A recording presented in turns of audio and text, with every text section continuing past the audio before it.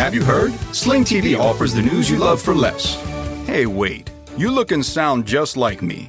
I am you. I'm the same news programs on Sling TV for less. You mean you're me, but for less money. A lot less. I'm all the favorite news programs and more on Sling TV starting at just $40 a month. Everything great about me, but for less money? Which makes me greater, don't you think? Get the news you love and more for less. Start saving today. Visit sling.com to see your offer. Sling. Pulling up to Mickey D's just for drinks? Oh yeah, that's me.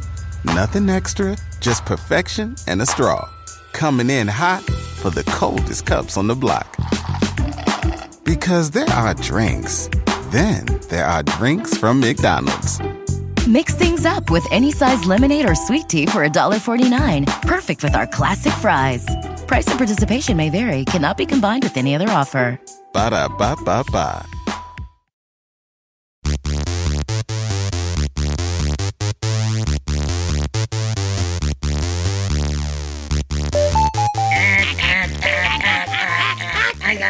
It's not unusual to be loved by anyone. Oh man, you're so dead, Tom Jones, Natalie Jean. Welcome to Pop History's episode on Mars Attacks. No, I wake you back up alive. You're alive now. Thank you. You are very welcome. Wow, she would have committed to that. She would have pretended to be dead for that the entire rest of this. I know. Much like Tom Jones, I would have run and left everybody else to fend for themselves when the aliens showed up. How amazing. Talk about quintessential summertime viewing. Mars Attacks and watching it again. I swear, man, every time I watch this movie, I can't believe that this movie got made. I can't believe that this isn't a movie that people talk about as much as Independence Day. So we're doing this episode today. People, I talk about it as much as Independence Day. This is the thing.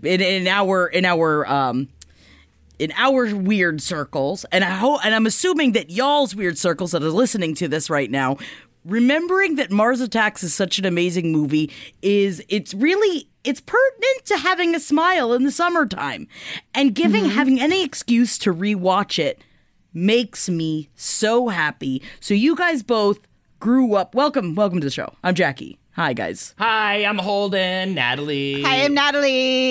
We're all here. And yes, I don't, it's funny. I do remember it being on. I don't think I have the same love affair, Jackie, that you did. I wasn't like humping my VHS copy of it or whatever. Like you said you did a lot with yours. I think I talked about smiling. I talked about happiness, but no humping involved. I didn't try to remove skin from my head to look more like the aliens like you did. All this kind of stuff that you did, I didn't really have. Are you skin shaming me right now?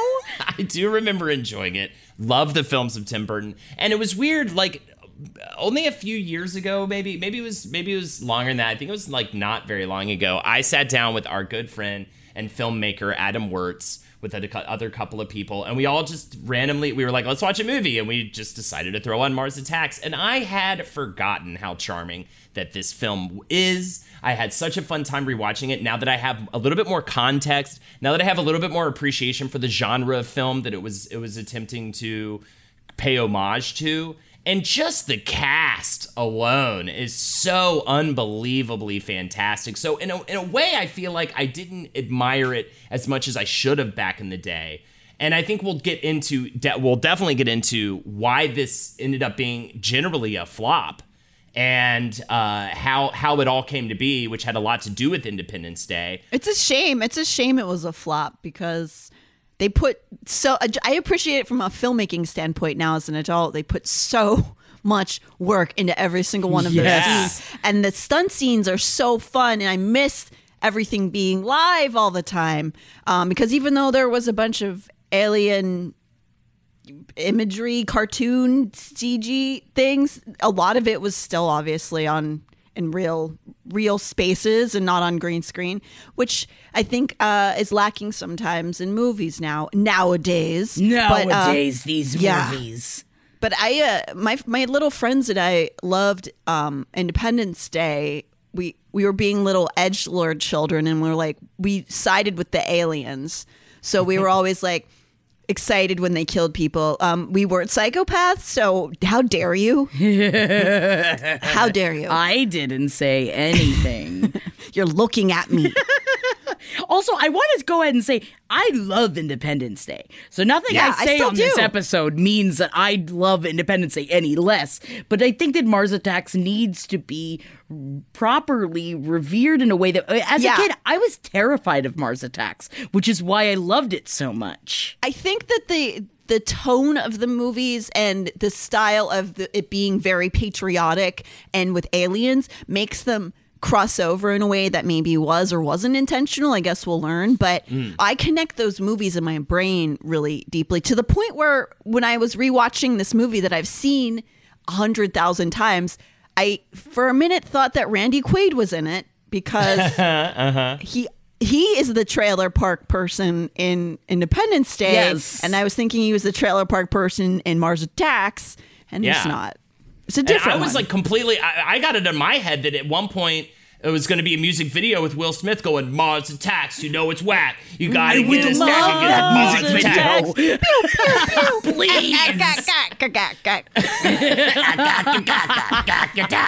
Do the Yak Attack. Oh, wee-oh. I thought it was going to be something like that. I would watch that in a heartbeat. Have you rewatched the Wild Wild West music video lately? Wild Wild It's West. great. I also think, though, that where it did terrify you, Jackie, as a kid, and that's why you loved it, I do think that this movie, it's rated R, right? It has to be, I right? believe so. Is it? I don't know. There's like no blood in it or anything. I mean, but it's so violent though. yeah, but that's a ratings thing. That's a trick. I bet you it's actually PG-13 because if you don't It show is actual blood, PG-13. It is PG-13 for Interesting. sci-fi, fantasy, violence, and brief sexuality. Interesting. yeah, so you can get away with that rating if you do a bunch of violence but don't show blood and guts. You can actually do quite a bit of it. But that's why this movie is so smart, is because he's doing it as an homage to Ray Harryhausen and also the sci-fi movies of yore. And also, which we will get into, the trading card series. He wanted to. This is all an homage to exactly what they used to do. Where it's like you even look at the brutal skeleton bones that people are lasered into, but they're all bright green and bright red as they die.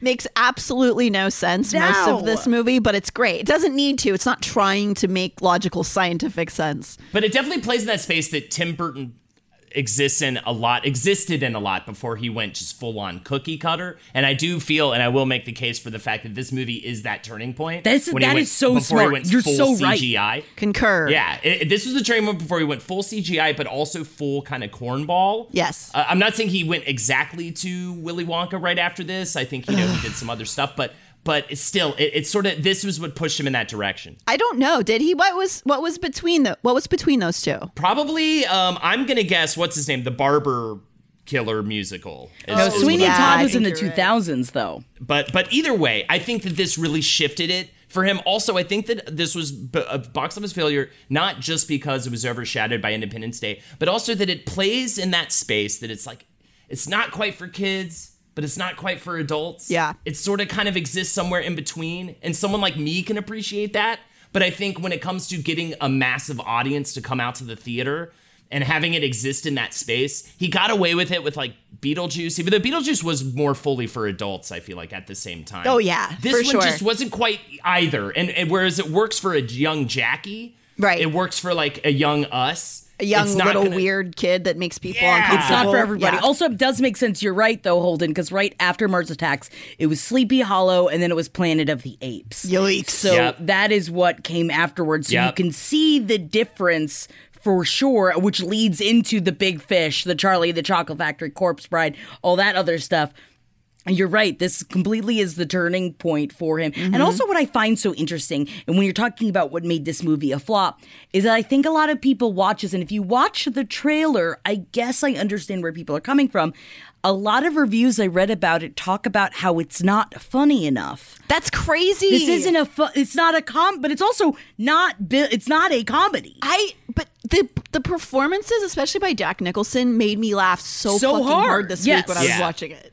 They're so good. I love his performances. I will say, though, that would have been one of my critiques for the film. I do wish they went a little bit harder in the comedy push. I think it could have been the script could have been a bit funnier, and yet we get these amazing, hilarious visual jokes. And I wish visual that some for of sure. the script, I wish the script had a little bit more in line with those visual jokes. I think would have actually made it a bit stronger. That said, I don't really want to criticize it too much because I do fucking love this movie. really enjoy it still very much, yeah. I guess we should talk about, let's just jump in and start talking about what it's based on. Because this is also another thing that I had absolutely no idea about. Same. The trading card, I guess, is what you're talking about. I am talking right? about, yes, the trading card series that was produced by Topps in 1962.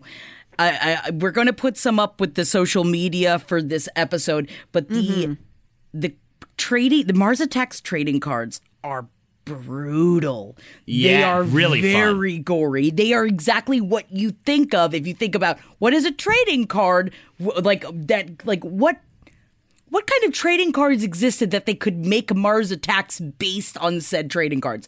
It is brutal for 1962. It features the art of sci-fi artist Wally Wood and Norman Saunders. Product developer Lynn Brown was inspired by Wally Wood's cover of EC Comics' Weird Science number 16 and pitched an idea based on it. If you want to know more about the history of EC Comics, check out Wizard the Bruiser did episode on it. The cover is of a spaceship dropping aliens, the cover of Weird Science number 16, that is. A spaceship dropping aliens onto Earth to the horror of 3 kids. Brown said, the cover depicted UFOs landing on the Earth and releasing a group of large-brained, foreboding aliens onto our world. The invaders were pretty hideous, like nothing I had ever seen before, until in 1955, when I saw a similar-looking creature in the Universal movie This Island Earth. He really liked how it wasn't just little green men. It was like scary creatures. And I'm sure that you will also learn about if you go listen to the EC episode of Wizard and the Bruiser. But when Len Brown was asked, how did you get the idea of Mars Attacks to make these cards out? Len Brown said, back in those days, there was a lot of science fiction movies being made. It started with Woody Gelman. We talked about maybe doing a horror series of trading cards because horror comics were really big a few years prior. Then they all got banned. The EC stuff all got banned. Comics Code Authority. Yes. It's this big thing. We've covered it a lot on that other show we've already mentioned. But yes, it is kind of this crazy thing. Comics were really cool. EC Comics was awesome. All that old school, gory, crazy murder plots and revenge and all this, even true crime had like a huge, huge movement in comics. It was like really, really edgy stuff. And then the Comics Code Authority was like, nope, it's got to be Spider-Man. So that was like a government issued ban? Because they were freaking out because these kids were like loving these comics where people were just like getting opened up and like, you know what I mean? It's all marketed towards children, but it's like, come on, let the kids enjoy it. It's not cigarettes. I mean, even listening to this of what are some of the examples of the cards and why, just like in the EC Comics and all the other things you were just describing, why these cards got banned fairly quickly. There was one card showing a giant insect decapitating naked women in the shower. Another featured a dog being vaporized right in front of its crying small child owner. It says dog on fire, I believe is what the name of the card is. But I will say, and I want to talk about this because I looked through all 55 cards so that I could see the connections. That scene's in the movie. Yes, so many of these scenes are in the movie. Shot on fire. I know, a dog gets zapped in the movie. That's in the cards. There's a ton of stuff in the cards. The giant robot. I will say the cards, what the cards do that the movie doesn't. You already mentioned it, Jackie, the giant insects. Also, as the story goes along, they don't do the music thing. Exploding the Brains. That was created by apparently Howard Stern. We'll talk about it. We will talk about that. But they end up getting into a spaceship and firing nukes at Mars and going to the home planet Mars and blowing it up is like how the cards end. Yes. But so many little touches you see in the miniaturization ray, the evaporation stuff where they turn into skeletons, like all of that stuff is in the cards. The cards Like, have blunt, brutal titles like Crushed to Death, Burning Flesh, and The Human Torch. And then there's also card number 13, Watching from Mars, where 3 Martians enjoy a glass of wine as they observe the destruction of the Capitol on a giant TV. Oh, which it's is nice. Yeah. It's fun. They like wine. They love drinking and they love having fun. And of course, all of these get banned. But what of course happens, people like us and the people that knew that it got banned went crazy. It developed a cult following. And then in 1984, the original 55 cards were reissued. Now, you can find the cards online. They are very expensive. They are now collector's items. But just looking at the idea that, man, 1962, can you imagine? That was before, like, you watch, I remember my mom talks about the movie Psycho and how it changed her life of what she thought horror was. I was like, well, in 1962, they had these cards. Yeah. No, that's my argument for having not censorship, but having pushback, because it makes it more fun. If there's squares around who get upset, it's more exciting to find the stuff. Yeah. If everybody's just chill with it all the time, then you can't ever do any shock value things. Yes. So be square. I need squares around me. And I wish I collected like Marvel cards and like Teenage Mutant Ninja Turtle cards. I would have loved like an ongoing story card collection. Oh, yeah. That's like such a fun idea that it's a narrative. That would really make me want to collect all of them. Actually, that was the case with Batman the movie trading cards, because it very much was in chronological order of the film. Ooh. And I was like, now I want the whole movie in my hand with the cards.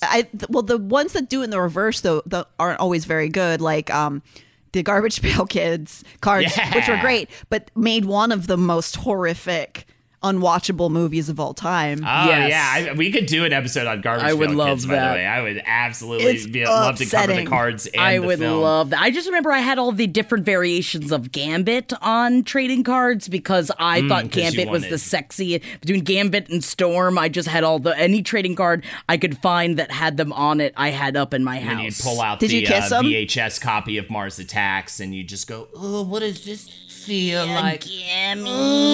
That's not my fault. They put Jim Brown in the movie, okay? And he looks amazing in the entire movie. The dude that plays the sexy man wearing the pharaoh costume. The boxer. Oh, of course. Well, I want to tell all the kids out there, hopefully there's not actually children listening to this show, but you don't try to rub yourself on things with corners. And Right. Jackie, I wish that somebody would have told you that when you were younger. wish that. I'm worried about your I crotch. like the pain, but that's a whole no. other problem. Oh, no. So let's get into how this movie got made. We've talked about the trading cards. Let's talk about the pitch. Jonathan Jims wrote the screenplay and had started out as a playwright, the son of famed playwright Pam Jims. He went on to writing screenplays and got uncredited rewrite work on Batman, Tim Burton's 1989 Batman, and wrote a few scripts for Burton that never came to fruition, such as a Beetlejuice sequel called Beetlejuice Goes Hawaiian, which I definitely would have watched. Now, this is also, like other movies that we have discussed, like Princess Bride, this movie was also attempted to have been made in the early 80s by Repo Man director Alex Cox. Yes, there was a failed attempt. And he had been a huge fan of the cards, and he had proposed a Mars Attacks movie to Orion Pictures and TriStar Pictures. And over 4 years, he wrote 3 different drafts of a screenplay. And even though he kept trying to get this through, eventually he gave up because they wouldn't greenlight the script. And then, but then they had the idea, and Jonathan Jims was working with them. And so he was the one that picked up starting to write the screenplay and then pitched it to Tim Burton. And so can you imagine? I know that Repo Man, I know Alex Cox went on to do other things, but I would be so pissed. It's like, man, I wrote many versions of this script, and now you're just going to take it and run with it? Oh, okay. Okay, fine. I would write a bunch of mean stuff about Mr. Jonathan on bathroom walls. I would. Jonathan Gems is hard as a gem. Stone. That's what I've And read. so I like to rub on him because he's got the sharp corners. And you give me something to rub, I rub. And that's why now Jackie prefers square dicks. Yeah. Fit it in the hole. So he pitches the concept of Mars Attacks to Tim Burton, as well as Dinosaurs Attack, which is another trading card-based to film discuss idea. real quick Dinosaurs Attack, because I looked up Dinosaurs Attack is another trading card series, and I apologize that I immediately interrupted hilariously violent. It is. It's another trading card series done by the Topps Company in the late 70s. And so Warner Brothers had owned the rights to these cards.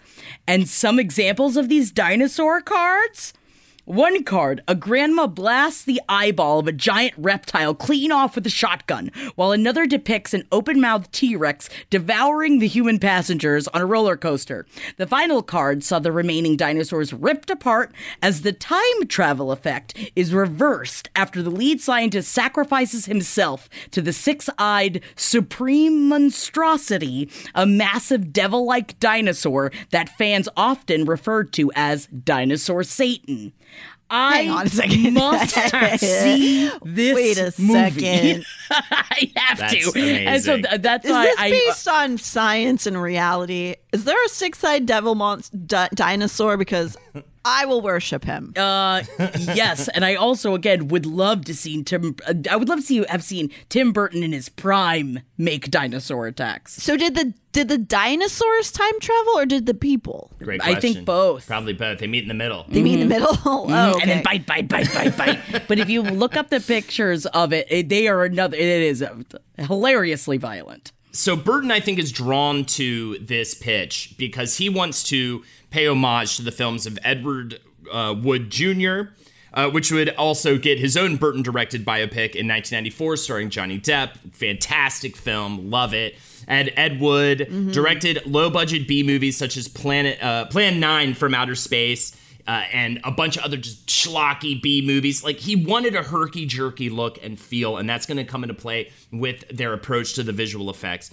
Burton goes to Warner Brothers and gets the studio to purchase the film rights to the trading card series for him. Jims writes a script in 1994, and Warner Brothers budgets it at $260 million. 260. He goes like, okay, I want to do this right, obviously, studios. So just give me $260 million and I will do this properly. Can you imagine the look on their faces of how quickly they went, no! They wanted to do it for $60 million. Yeah. So Jims is now stuck with this script, just drafting, trying to lower this budget. They had to take out from the original, after them saying, all right, they came at them with $260 million. Then the studio came back saying, okay, we'll give you $60 million. They cut out of this huge cast already. At this point in time, they had to cut out 37 lead characters. Jesus that they had to Christ. pull out.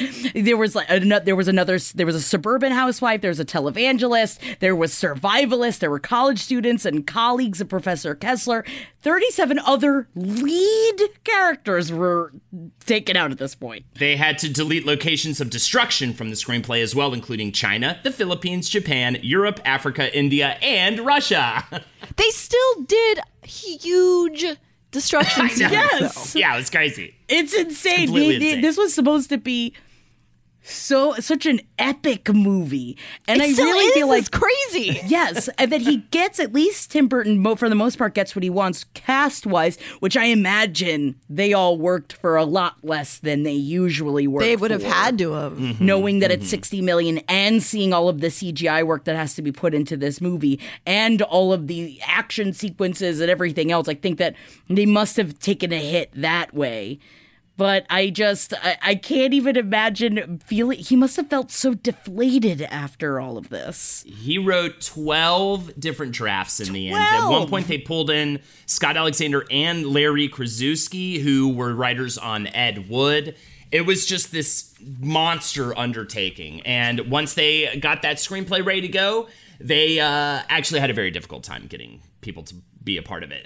It was actually all thanks to Jack Nicholson, really, that they would end up getting this monster, incredible cast. I think the best thing about this movie, might be the cast. Yes. It is so good. And even Tim Burton says, I really wanted to try something different. The only time I had ventured into bringing together several high-profile stars was for the Batman movies. And here I wanted to repeat this experience on an even bigger scale. There are more than 20 lead roles in Mars Attacks, so it was quite a challenge for me to put together this cast. The first role I cast was actually the one of Lisa Marie, my girlfriend, who is truly from another planet and who could be the only human being able to play a Martian. She's got such a fluidity and a remarkable sense of her body that she truly was mesmerizing and created a real eerie feeling. Yeah, she's fucking phenomenal in that part. I really want to do that as a Halloween costume at some point. Yeah, and that's a good one. Also refer to this is Lisa Marie, who I gave the world's worst interview to about 10 years ago, maybe. Ooh, now I want to see Oh, right. it. Yeah, it's her. That's funny. I also am going to throw this out there. I am, confession time, always assumed Lisa Marie and Lisa Marie Presley were the same person. That makes sense. I always thought there was, and even to look at that, I was just like, man, she looked so different. And then looking back, I was like, oh, well, I'm an idiot, but I can't be the only person that has confused the two before. I'm sure not. Like, she's a really interesting kind of mysterious creature because she's not really prevalent in like pop culture, but she's been in some cool movies. Yeah. But her physical abilities in that scene are really truly awesome. Like she kills being that weird alien creature. When like they turn and she sort of like scuttles along and then goes right back into flowing. So great. It really is otherworldly. So and so besides her though, John Gems said agents didn't want their star clients to playing loser roles, which is such a funny thing to me. I like never thought about that in terms of stars picking roles. Well, and also they all die. They all die such horrific deaths. So in looking at it, I imagine a lot of their agents were like, no. And then something that I kept seeing in all of the reviews as well is talking about how these huge stars would die and there was no remorse around them. It was if like, oh, okay, well, you just keep going. That's why it's great. Yes. Yeah. That's why it's fun. It's also like predating, right, the Scream thing. Did Scream come out yet? I don't think it did. No. And that was its big magic trick, was setting up the expectation that, oh, this is going to be the star of the movie. They would never kill her off in the very beginning, and then they do, and that's what's so fun about it. Yes. Have you heard? Sling TV offers the news you love for less. Hey, wait, you look and sound just like me. I am you. I'm the same news programs on Sling TV for less. You mean you're me, but for less money? A lot less. I'm all the favorite news programs and more on Sling TV, starting at just $40 a month. Everything great about me, but for less money? Which makes me greater, don't you think? Get the news you love and more for less. Start saving today. Visit sling.com to see your offer. Sling. Pulling up to Mickey D's just for drinks? Oh yeah, that's me. Nothing extra, just perfection and a straw. Coming in hot for the coldest cups on the block. Because there are drinks. Then there are drinks from McDonald's. Mix things up with any size lemonade or sweet tea for $1.49. Perfect with our classic fries. Price and participation may vary. Cannot be combined with any other offer. Ba-da-ba-ba-ba. So Jack Nicholson is approached for the role of the president early on, as Burton had such a positive relationship working with him on Batman. Nicholson joked that he wanted to play all of the roles, and Burton would eventually cast him as both Art Land and president. And the first time I saw the movie, I could not tell that was Jack Nicholson for like half the movie. Which is nuts. But also, originally, Warren Beatty was supposed to be the president, which is why Jack Nicholson saved them so hard, because Warren Beatty was supposed to be in it, and then he dropped out. And then Paul Newman was supposed to play the president. So Jack Nicholson had the other character, which is why he said, I'll play multiple, because Paul Newman was too upset about the violence in the movie. So then he dropped out. And then Jack Nicholson is like, I mean, Tim, I could do both. I think maybe Jack Nicholson as the casino owner is my favorite person in this movie. It's so good. My favorite person I think might be Annette Bening. Oh my God, Annette Bening is so good in it. And also even, and Gems said about Jack Nicholson, he said, "We started getting requests from even more stars than there were parts for. It was like a tidal wave when Jack came on." So he really did bring with him most of the other cast because they're like, "Oh, Jack Nicholson's in it? All right, yeah." Including Glenn Close. Yeah, Glenn Close is funny as fuck. Yes, she's amazing in this movie. I will keep this brief as possible, but I will just say Jack Nicholson started acting at the age of 18. He did a lot of films with indie giant Roger Corman, which is a lot of great talents, big breaks. It wouldn't be his biggest break, though, until a decade later when he was a last-minute replacement for Rip Torn in Easy Rider as an alcoholic lawyer named George Hansen. I definitely would have loved to have role. seen Rip Torn in Easy Rider, though. That that would have also been really good, though. But either way, that put him on the map, and after that, he is in a slew. He just crushes it through the 70s and 80s with films like Five Easy Pieces, The Last Detail, Chinatown, One Flew Over the Cuckoo's Nest, as well as The Shining in the 80s, Terms of Endearment, and of course, the Joker in Tim Burton's Batman. And he reflects on that role very favorably, saying, "I considered it a piece of pop art. Loved that role, loved working with Burton," so that's how he ends up in. And I just love, what I love about our show is that we can be a platform for actors, and I'm just glad we're getting his name out there. People can finally... So everyone can finally learn about Jack Nicholson. Yeah, I kept that one brief. I mean, honestly, I had to keep all of these brief. They're also and huge I'm not even going to stars. cover everybody because it's impossible. But I did like that it gave me an excuse to learn a little bit more about Annette Bening, who modeled her character Barbara Land off of Anne Margaret's turn in Viva Las Vegas. And initially, Susan Sarandon was close to getting the part. But Bening got it. Bening started out in the theater in San Francisco and eventually made it to Broadway. I did not know this. This is another summer classic I'd love to cover on this show. Her first film was The Great Outdoors, starring John Candy and Dan Aykroyd. That was her first movie? I love The Great Outdoors. I love The Great Outdoors. It is one of my favorites. I'm very happy to cover that anytime you want to, ladies. Either way, this leads to more work in the late 80s and early 90s. She was so huge around this time in film. I just feel like she was in everything. But Bugsy, Regarding Henry, and The American President, which Jackie mentioned earlier, were some of her bigger films. But this film sees her as like not this like mom or this wife. Oh, it's a fun she's character. This fun character, and it made me want to see Bening do more. I think that it potentially is the look into my future. I think that could be me. Like, I just love that for her. I always see her as such a normie in movies, you know what I mean? And it was so fun to see her play. This is the thing, and even Tim Burton was talking about this experience. He said it was so much fun to come on a set full of stars, quite bizarre.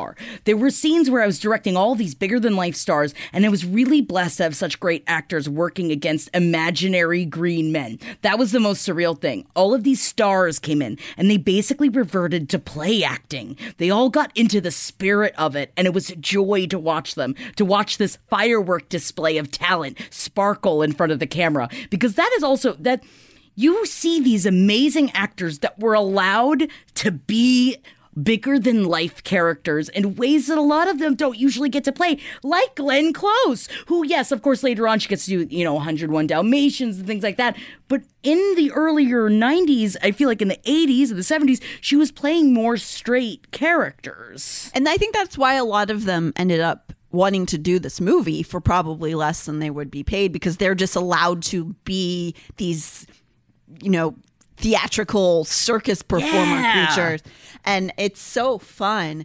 You'll probably mention her, but I just wanted to say one of the people I was excited to learn a little bit about was Sylvia Sidney. She's so cool. The one who plays the grandmother in Mars Attacks, and she also plays the realtor in Beetlejuice. And I just looking into her life a little bit, it's like I only know her from those from roles. these two things. But she was acting her entire life, and she was stunningly beautiful. I mean, she still was beautiful, honestly, in Mars Attacks. But this is different. She's like a classic Hollywood beauty. Yes. In these old black and white photos that you almost feel like, how is that woman the same woman? She's got these cartoon eyes. I love that she was like a sort of more demure actress back then, and she like leaned into these fun, weird comedic roles in her older years. That just makes me so happy. And she's so fun in this movie for sure. You also see a Pierce Brosnan that is like exploding at this point in his career as he's just becoming 007. And also Hugh Grant was originally supposed to be this role, which makes more sense. He won it over Hugh Grant, and I totally get that for both of them. But Pierce Brosnan definitely is the guy for that part. He does a great job, and I think especially it worked really well for his persona at the time as 007 to see him in this ridiculous role as like eventually a headless man in love with a dog woman. I understand it too. As an adult too, that character's more funny to me because I understand the context of them using the parody of like the 60s trope, that he's just he does it such a straight man version of that, and it's so funny. So funny. His situation's crazy. At just 22 years old, Tennessee Williams chose him to star in the British premiere of his play, The Red Devil Battery Sign, which was so successful, Brosnan would get a telegraph from Williams that simply said, "Thank God for you, my dear boy," and he has kept that telegraph on him to this day. Of course. But it's also like, Tennessee Williams like existed when you existed, Pierce Brosnan? So weird. Like, that's insane to me. So he does films, plays, and television in Britain until 1982. Then he moves to Southern California, where he gained popularity as the title role in the NBC detective series Remington Steele. I don't even remember that show, but the name sounds familiar. But either way, I think I first saw him in Mrs. Doubtfire. Yes. Of course. And guess what? There's a girl named Natalie in that movie and a girl named Natalie in this movie. So he says my name a bunch of times. Ooh, he's only ever talking to you, Natalie. That's right. And most especially, of course, is James Bond around this time. And so, great choice for the role. Glenn Close, we already mentioned her. She wins the role of First Lady Marcia Dale over Meryl Streep, Diane Keaton, and Stockard Channing, all of whom I would also love to see. All of them would have done amazing. All of them would have killed that part. They would have been great. Yeah. All of them. Would have been fantastic. She began acting in theater at the age of 27 in the mid-70s in plays, and started winning Tony Awards in the 80s for plays like The Real Thing, Death and the Maiden, and as Norma Desmond in the Andrew Lloyd Webber production of Sunset Boulevard. Man, I would love to see Her first film role was as Robin Williams' character's mother in The World According to Garp. I love The World According to Garp. Followed by the part of Sarah Cooper in The Big Chill. I want to do The Big Chill really bad. Those are two of my favorite movies of all time. I want to do both of them. They're two of my favorite movies of all time. But it was her part in Fatal Attraction that would shoot her into famedom and become her most iconic role. Burton also, as you already mentioned, Natalie, brought in such favorites as Sylvia Sidney from Beetlejuice, Olan Jones from Edward Scissorhands. She's fantastic. She was so amazing good in Edward Scissorhands. Again, all these people took these small parts and blew them out of the water. It's like when she like cocks her gun and is like, they ain't taking the TV. Oh yeah, that's so fun. The very unknown at the time Jack Black in that part. Also, do you guys have any inside info? I was trying to look. Christina Applegate plays the girlfriend. Yes, and she is barely shown. I'm wondering if there's a scene that was cut out or something, because later on she's killed and she's having sex with some other random dude. And I feel like there was some middle story that we didn't hear. There must have been, especially because if you look at the scene where she gets killed while in the middle of fucking, did you see inside of her cool as shit trailer? Yeah, that was there's like something else happening here. And also, at the time, Christina Applegate was already pretty famous for Married with Children, so it would be weird that she would have no lines. Yeah, basically. It is very strange. I totally believe you that a scene was cut out. I think what they're just implying in general is that, like, these people can go. The parents clearly don't care about the grandmother and just care about themselves, and clearly she was just down to move right on from her deceased boyfriend to just immediately banging some other guy. Yes. So I think it's just only that moment is in there just to give you justification for, like, these people suck. But it was also so, even at points I was like, is that even Christina Applegate, or is it was just showing the back of her head? I was like, yes, when she was kissing on Jack Black, I was like, that is Christina Applegate. In the same way, as a kid, I didn't realize that was Jack Black either, because he looked so different than he did when I was in love with him as in Tenacious D years ago. Yeah, it was before his personality really became part of his known entity. He wasn't Jack Black then. He was just a random kid in the movie. Yes. And again, just reiterate, Christina Applegate looks tight in that movie. She's got such an incredible body. Yeah, her stomach you could bounce quarters off of. Jesus. Seriously. Yeah, smoke Jesus. show. She's so funny too, man. Christina Applegate's awesome. Yeah.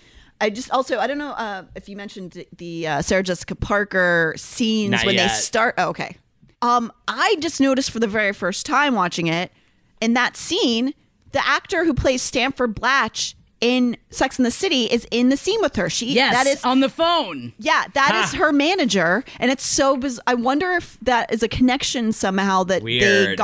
they were friends, or like how he got that role, because this was right before Sex and the City started filming. And speaking of Sarah Jessica Yeah. Parker, we would be remiss if we didn't bring up just real quick the costume designer of this movie.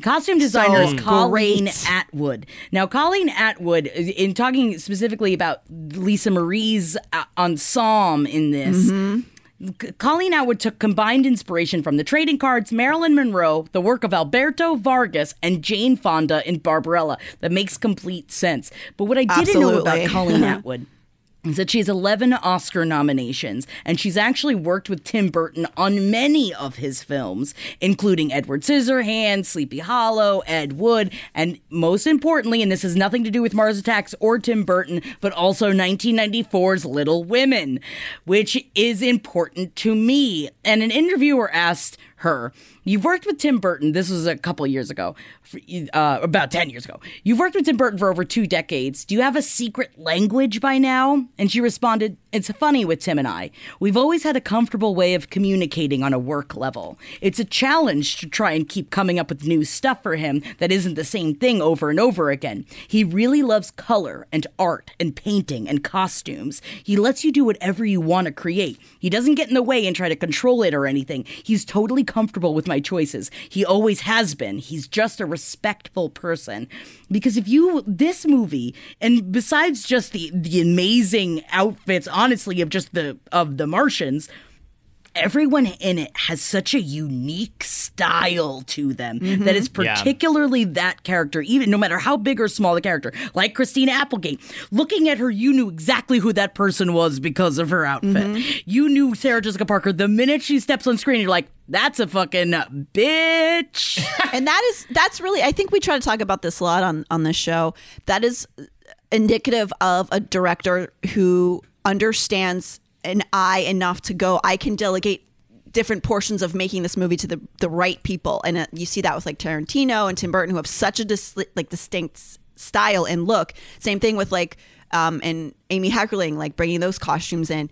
You can only create an environment with all of the moving parts working correctly, and costume design is so big in making a world look right, yes, or look especially the way you want for it. Camp like this is a camp. Everyone needs to be like almost a stereotype. Like it has to be so big and but it can extra. that can teeter wrong on so quickly in different Right. directions, and you have to really be able, as a director, part of what your mythology becomes is all of the people you bring around you. Yes. And being able to like have a good costume designer is important to Tim Burton's entire legacy. Because you think about it, especially with this movie, the colors, like in the Topps trading cards, are so saturated.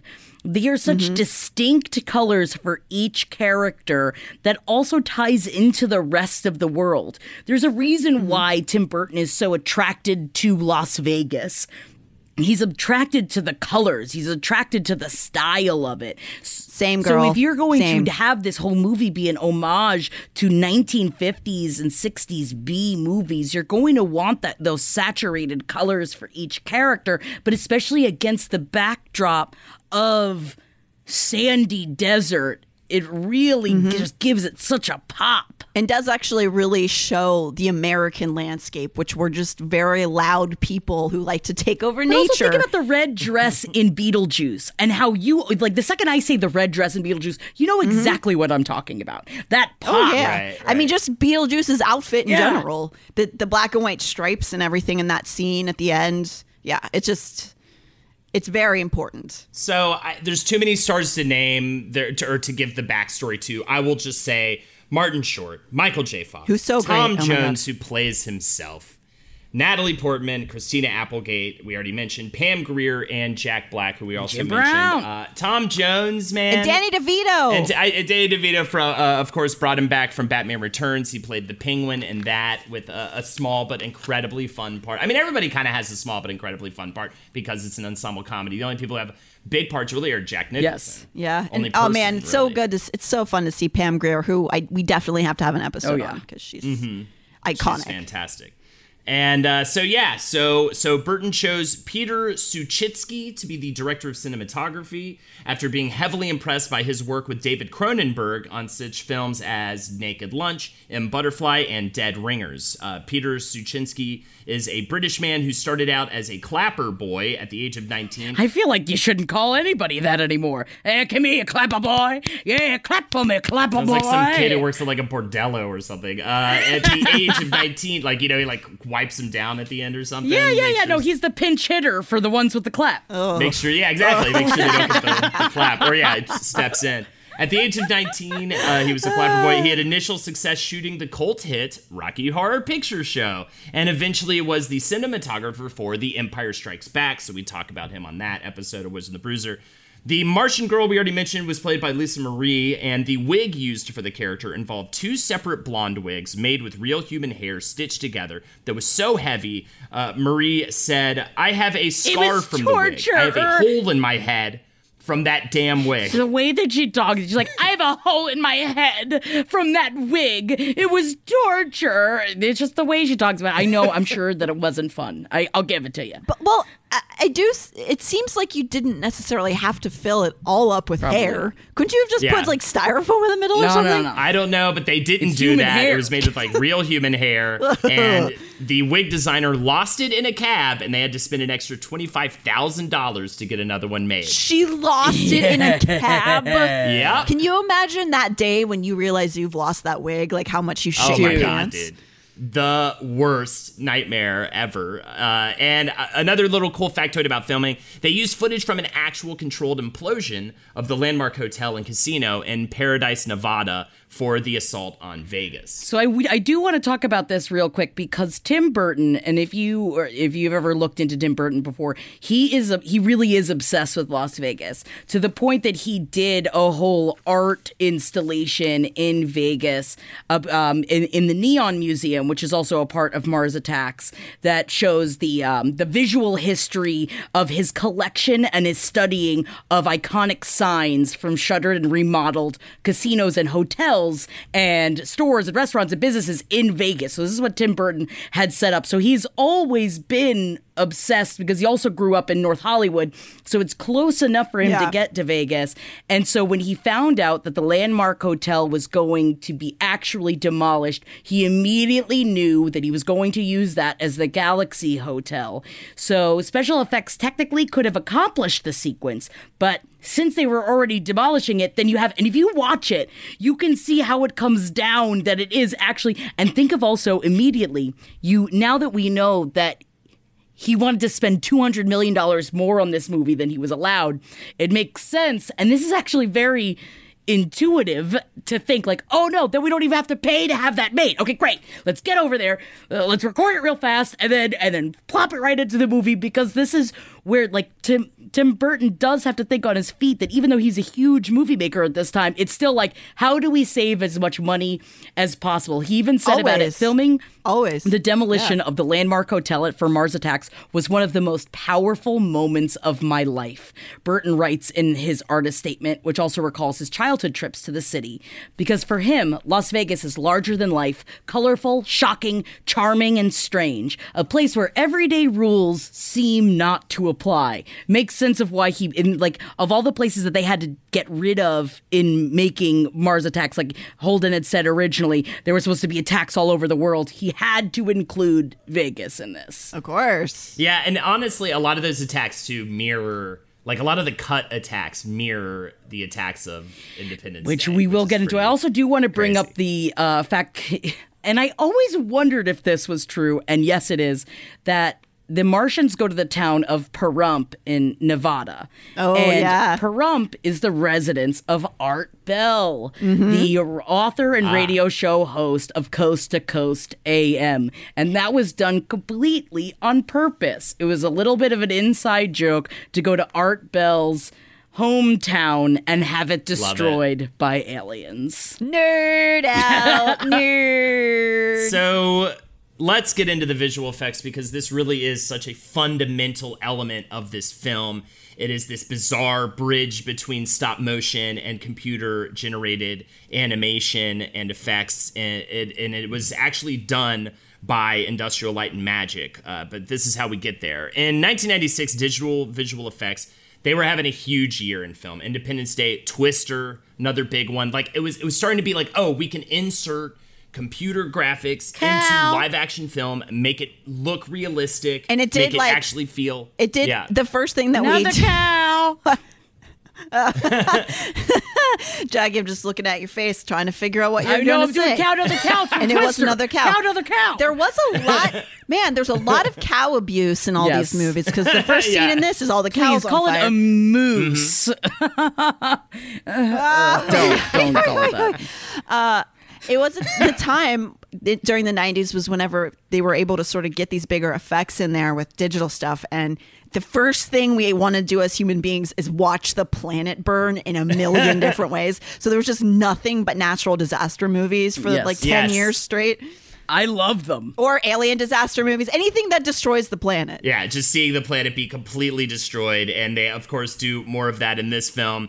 Initially, Burton wanted stop motion like he had done previously for films like Beetlejuice and, quote, wanted to make the special effects look cheap and purposely fake looking as possible. Of course, again, paying homage to those old, goofy B-movie sci-fi films. And so he had a man named Barry Purvis pull together a team of 70 animators to compile test footage, which was halted when the budget was projected at $100 million. So he started all of this before he got the budget. He's like, okay. I'm just gonna start it because this is what I want to do. I want it to be stop animation. I'm just gonna start it now. But no, Tim Burton. You really thought you were gonna get the $260 million, didn't you? You really thought you were gonna get it. Have you heard? Sling TV offers the news you love for less. Hey, wait. You look and sound just like me. I am you. I'm the same news programs on Sling TV for less. You mean you're me, but for less money. A lot less. I'm all the favorite news programs and more on Sling TV starting at just $40 a month. Everything great about me, but for less money? Which makes me greater, don't you think? Get the news you love and more for less. Start saving today. Visit sling.com to see your offer. Sling. Pulling up to Mickey D's just for drinks? Oh yeah, that's me. Nothing extra, just perfection and a straw. Coming in hot for the coldest cups on the block. Because there are drinks. Then there are drinks from McDonald's. Mix things up with any size lemonade or sweet tea for $1.49. Perfect with our classic fries. Price and participation may vary. Cannot be combined with any other offer. Ba-da-ba-ba-ba. So producer Larry J. Franco then had the effects company Industrial Light and Magic create a series of tests that changed his mind. Franco was just coming off of the success of the film Jumanji, which I loved. I saw it in the theater with my dad, and I loved it. And one of the annoying issues with the stop motion was that the Martians wore helmets. So you had to take the helmet off, change the expression, and then put it back on to shoot every single shot. So visual effects supervisor at ILM, Jim Mitchell, wanted to solve this problem using CG and just created a test on his own accord. They animated this very short scene using an effects shot from Jumanji and just replaced an elephant that was running through the town with these Martians and a spaceship landing and them trying to get car parts off of a car. And you can actually watch this footage. It's online. I'm pulling a lot of this from this really great comprehensive breakdown with Industrial Light and Magic about how they got the different effects shots and stuff. And also, again and again, you see with all of these people that have worked with him, and even though everything keeps changing for Tim Burton and what he wanted, what I enjoy that I've seen some other directors not do it this way is that every change that happened, Tim Burton flowed with it. He immediately was like, okay, all right, this isn't working. Okay, cool. I trust you. and you should do that. I think that sounds great. He even said, it sure was a trip. It really was a challenge to figure out how to bring them to life and give the illusion that they truly exist, because they definitely have a real nature. They're like anarchistic kids you can't understand. You don't really know what they want, and there's really no clear motivation for their behavior. The Martians are just like bad, hyperactive teens. So even through all of this, and all of these changing, and he had said this in the middle of them trying to figure out exactly what the Martians were going to look like, he was just still excited about the journey of making them, even though it wasn't what he wanted at first. He's really good at changing. Yeah, which is a mark of a good director, because a lot of directors won't do that. David Andrews said, Tim didn't want it to look animated. He wanted it to look photoreal so people would feel a War of the Worlds vibe. And what's interesting is, you'll notice in the credits, I'm given a visual effects supervisor credit as opposed to like an animator credit. Right. Because Tim didn't want it known that there was animation in this movie. He wanted to pull a sleight of hand with these Martians. So the main trick was to give the CGI a stop-motion feel in subtle ways while still having more advanced CGI elements present, such as motion blur, so that it had this kind of mix between the two. So using the models they already created by the stop-motion team, including the Ambassador, the Emperor, and several Martians in green spacesuits, as well as a dozen bikini-clad Martians, they scanned them into the computer. And yeah, right, because it's before they get their spacesuit put on, they're just wearing little Speedos. Tiny bodies. It's so they kind weird. of look like Henry, actually, a little bit. A little bit, yeah, when he wears his Timies. I call him his Timies.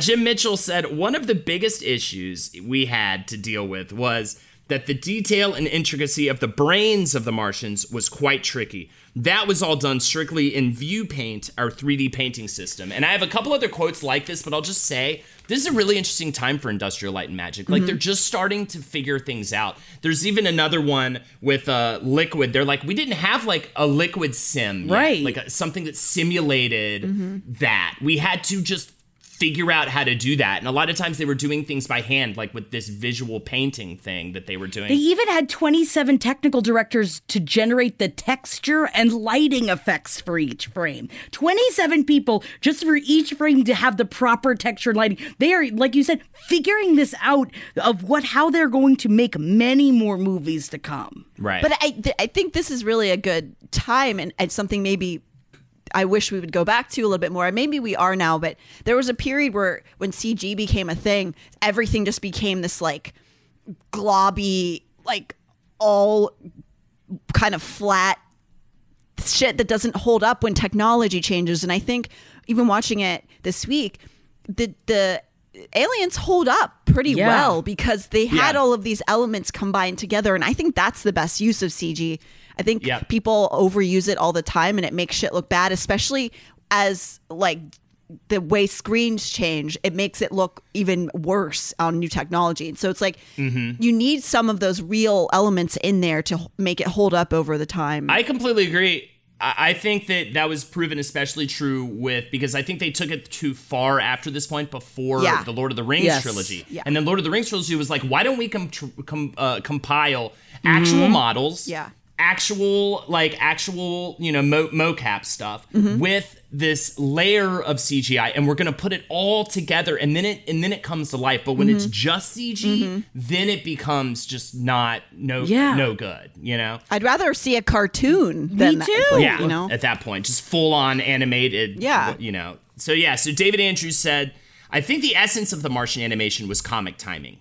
From my point of view, it was about casting. Take, for example, the scene of the Martian at Congress. You want somebody in there who can pretend that they're this leader, right? And so my animation lead was Jen Emberly. The aliens are assholes, man. They were, yes, they're shitty. So my animation lead was Jen Emberly, and she's diminutive. And so she could play a little Napoleon. It's not like it was totally casting, but the Martian's just a little bit, you know? She can command her status even though she's small. So they got actual people in there to perform, to act, and we're basing off that. Again, such a better move than just animating fully from scratch. David Andrews also said the reference that we used on the eyes and on the head movements was birds. I thought birds are obviously lighter than we are, and boy, can they ever crank their heads around and move their eyes around. So let's make them bird-like or reptile-like, because that'll make them freakier, which I think is a lot of fun knowing that, watching them, being like, yeah, You're they're totally so based on birds. It makes so much sense. They're huge round eyeballs. Yeah. Yeah. And this was where I was talking about the liquid sim. A much more complex issue for them was the exploding brains.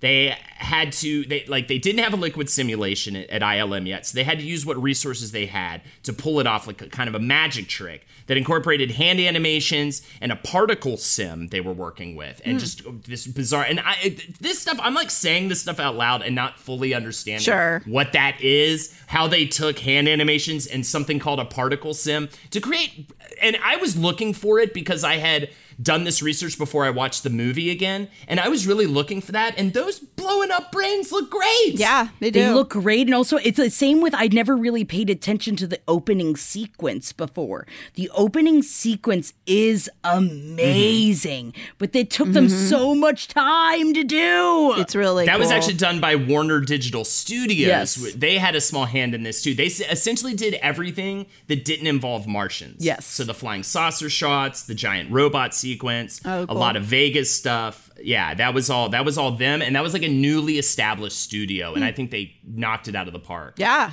super cool. Yeah, as well as that opening.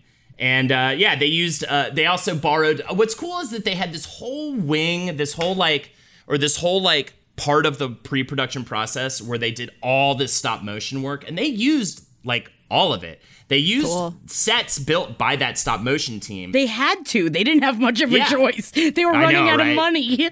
Yeah, completely. But that was what was so cool. They got this like photorealistic look and the backgrounds of the spaceship, and it just felt cheesy B-movie, but also at the same time like really future forward. And that I think maybe that there is sort of an example of what happened to Burton later on and what happens to a lot of directors, which is when you're given an endless budget, you start rolling too much into everything that you had that stop motion. Yeah. Maybe it wasn't what you wanted exactly, but then you make it work instead of going, we'll shoot all this and then maybe we'll just make it all digital, which is stuff that happens. Like that's what happened with I Am Legend, that movie, that Will Smith movie, where they had shot the entire movie with humans as the creatures, and then they cut everything out and made them all those digital things, and it looks really stupid.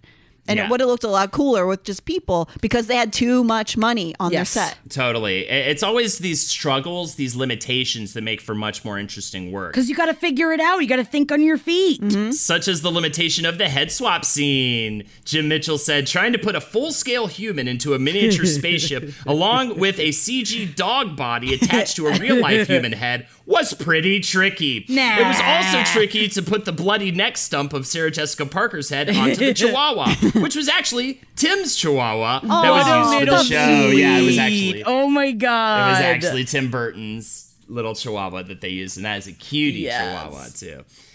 So that's all I have on the special effects. I just think all that stuff's fascinating. There's so much more to read about. Just check out this article that Industrial Light and Magic did. I think with a quick Google, you'll find it. And it's really cool. They fully break down the process, and they show a lot of test footage, which really accompanies that's really cool, it really interesting. Well. It's very, very cool.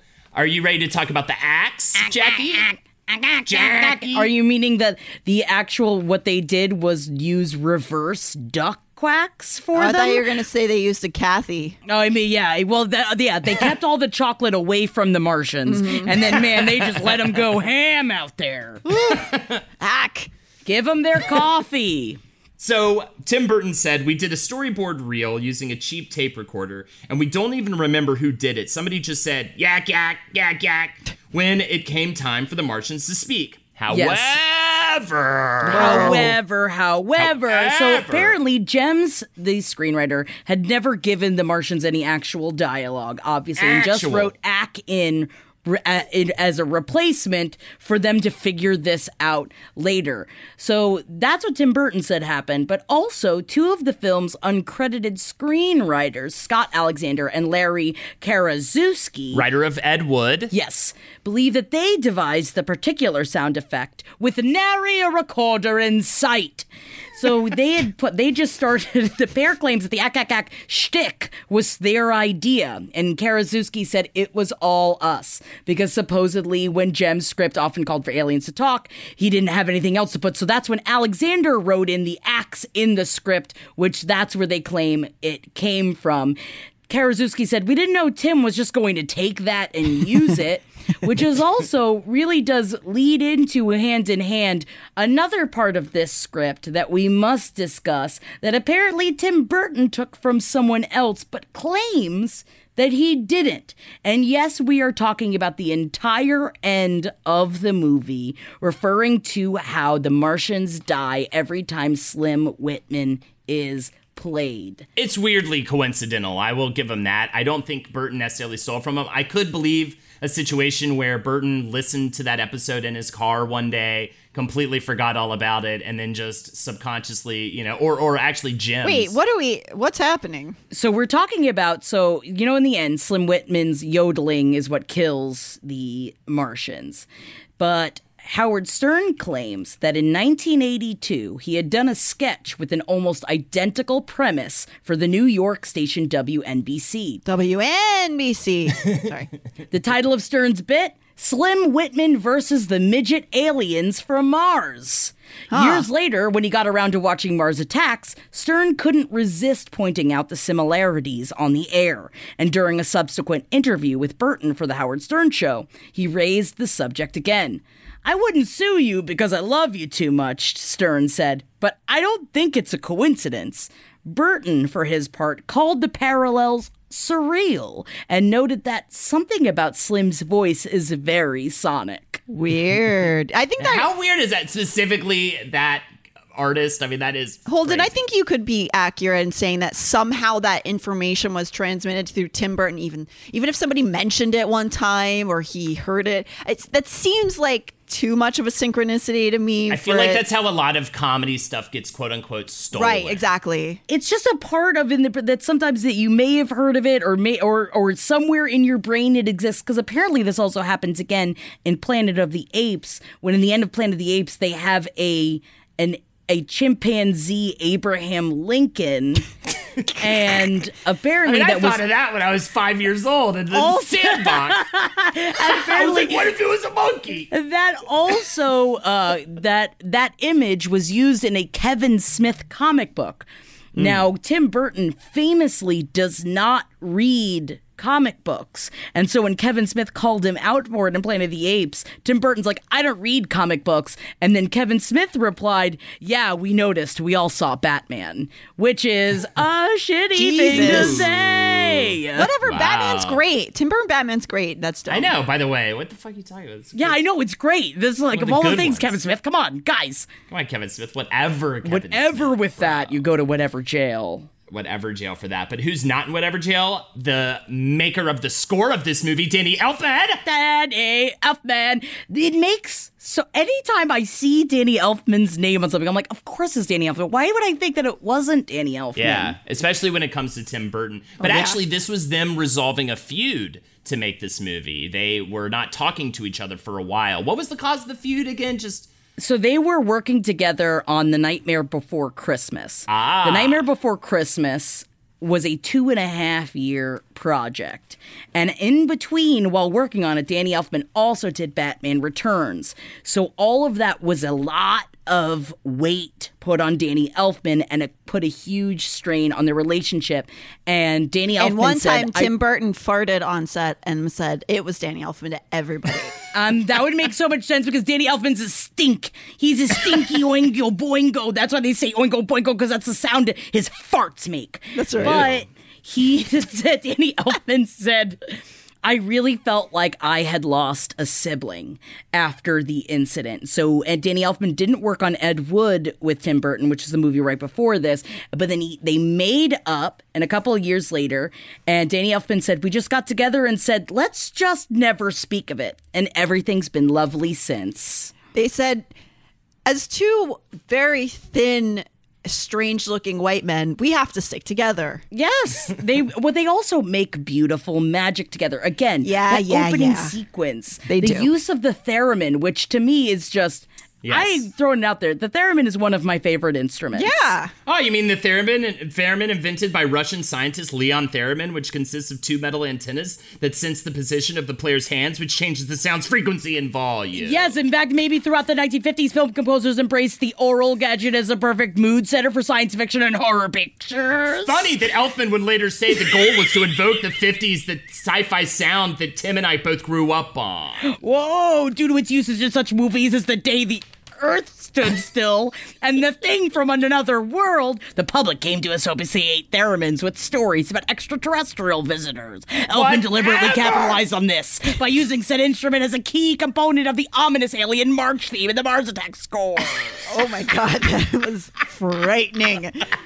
Both of you got red-faced. You looked like you were dictators. So that covers the score.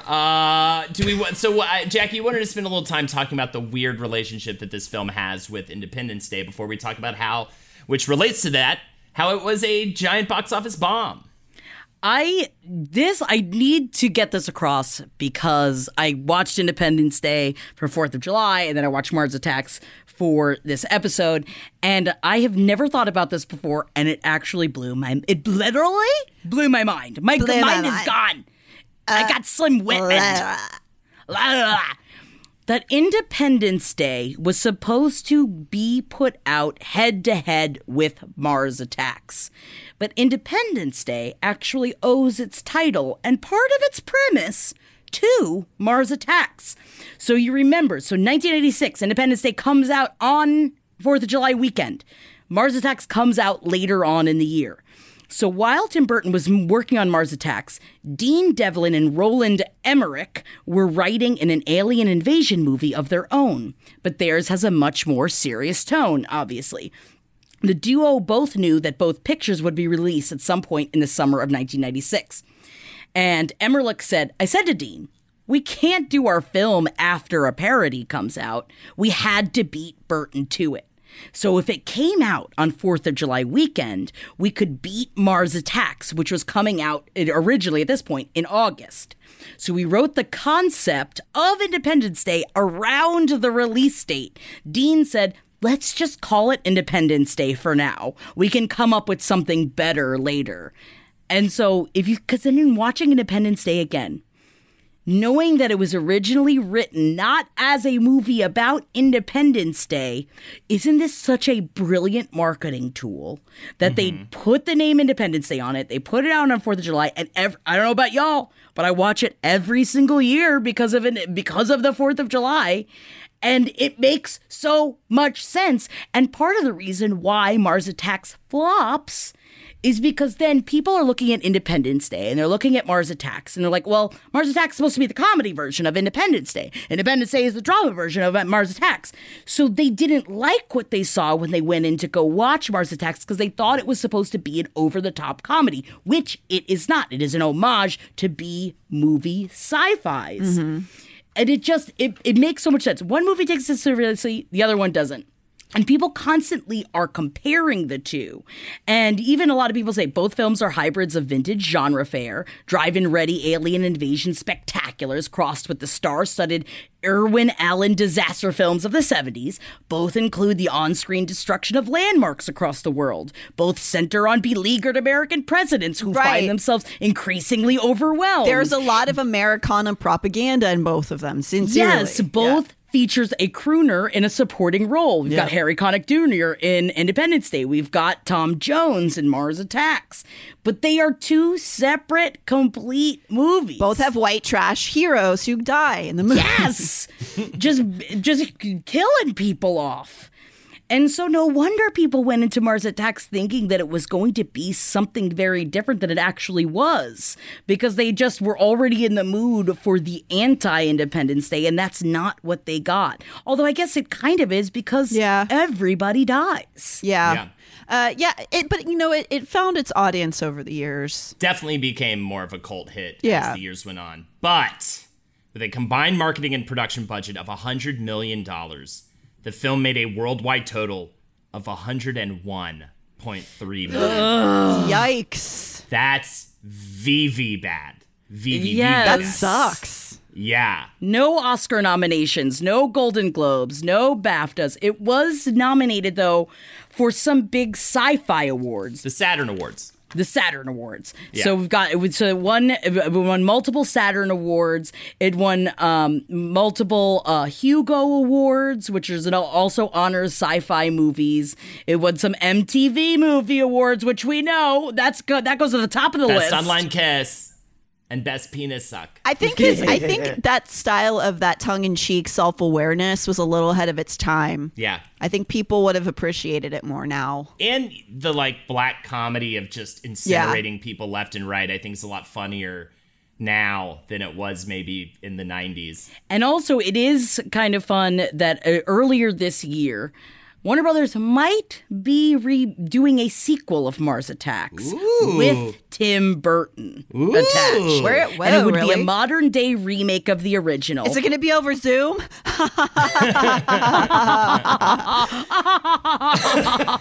Our lives are nightmare. Is there actually still talks about the sequel? There are still talks of the sequel, and I do want to leave it in this fun little quote from Tim Burton. Tim Burton was asked about what the aliens meant in the movie. The question was, is it your intention to say that, in a way, we are the alien? We have our enemy within us? And Tim Burton's response was, in a way, yes. The Martians are symbols for different ideas, and mainly the idea that things aren't necessarily what they seem, and that some things maybe are. But we can't figure them out. I think it's always overly pretentious and worthless to try to pretend to understand and know everything. Mm-hmm. And this movie is a little bit of an allegory of that concept. The question is not whether the Martians are good or bad and what are their motivations. The question becomes, what kind of human beings are we under such pressure? Mm-hmm. Are we willing to sell out our friends and family? Are we cowards for trying to avoid the fight? What are we? I believe that it is in such times of high pressure and stress that you get to the heart of your soul and you face your demons. Sometimes the enemy isn't the aliens or your neighbors or your family. Sometimes we are our own enemy. Very relevant to right now in society. I know. Yeah, for sure. Love it. All right. That's our episode on Mars Attacks. Thank you so much for joining us. If you'd like to support us further, patreon.com/Page7podcast is just $5 a month for tons of bonus content. At least a bonus episode a week, but it's definitely more than that at this point. Check out me, twitch.tv/HoldenatorsHo. I do a live stream with Jackie every Friday night called Jackanese. Come in and say hello. Natalie? The Natty Jean on all the things, and we are also at Page 7 LPN. And my name is Jackie Zabrowski. You follow me on Instagram at JackThatWorm. I love you guys so much. Thank you for joining us today, and go watch Mars Attacks and have a smile. Yeah, have a smile. Love you guys. Bye. Take care. Bye, everybody. This show is made possible by listeners like you. Thanks to our ad sponsors, you can support our shows by supporting them. For more shows like the one you just listened to, go to lastpodcastnetwork.com.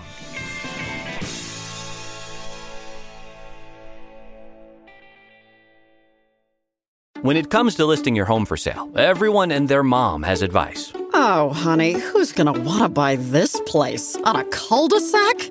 It's literally a dead end. But for professional advice, a RE/MAX agent actually knows best. Let's start with a neighborhood analysis.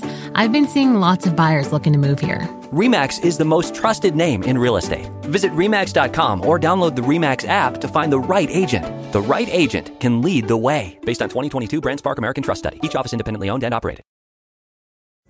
Pulling up to Mickey D's just for drinks? Oh yeah, that's me. Nothing extra, just perfection and a straw. Coming in hot for the coldest cups on the block. Because there are drinks. Then there are drinks from McDonald's. Mix things up with any size lemonade or sweet tea for $1.49. Perfect with our classic fries. Price and participation may vary. Cannot be combined with any other offer. Ba-da-ba-ba-ba.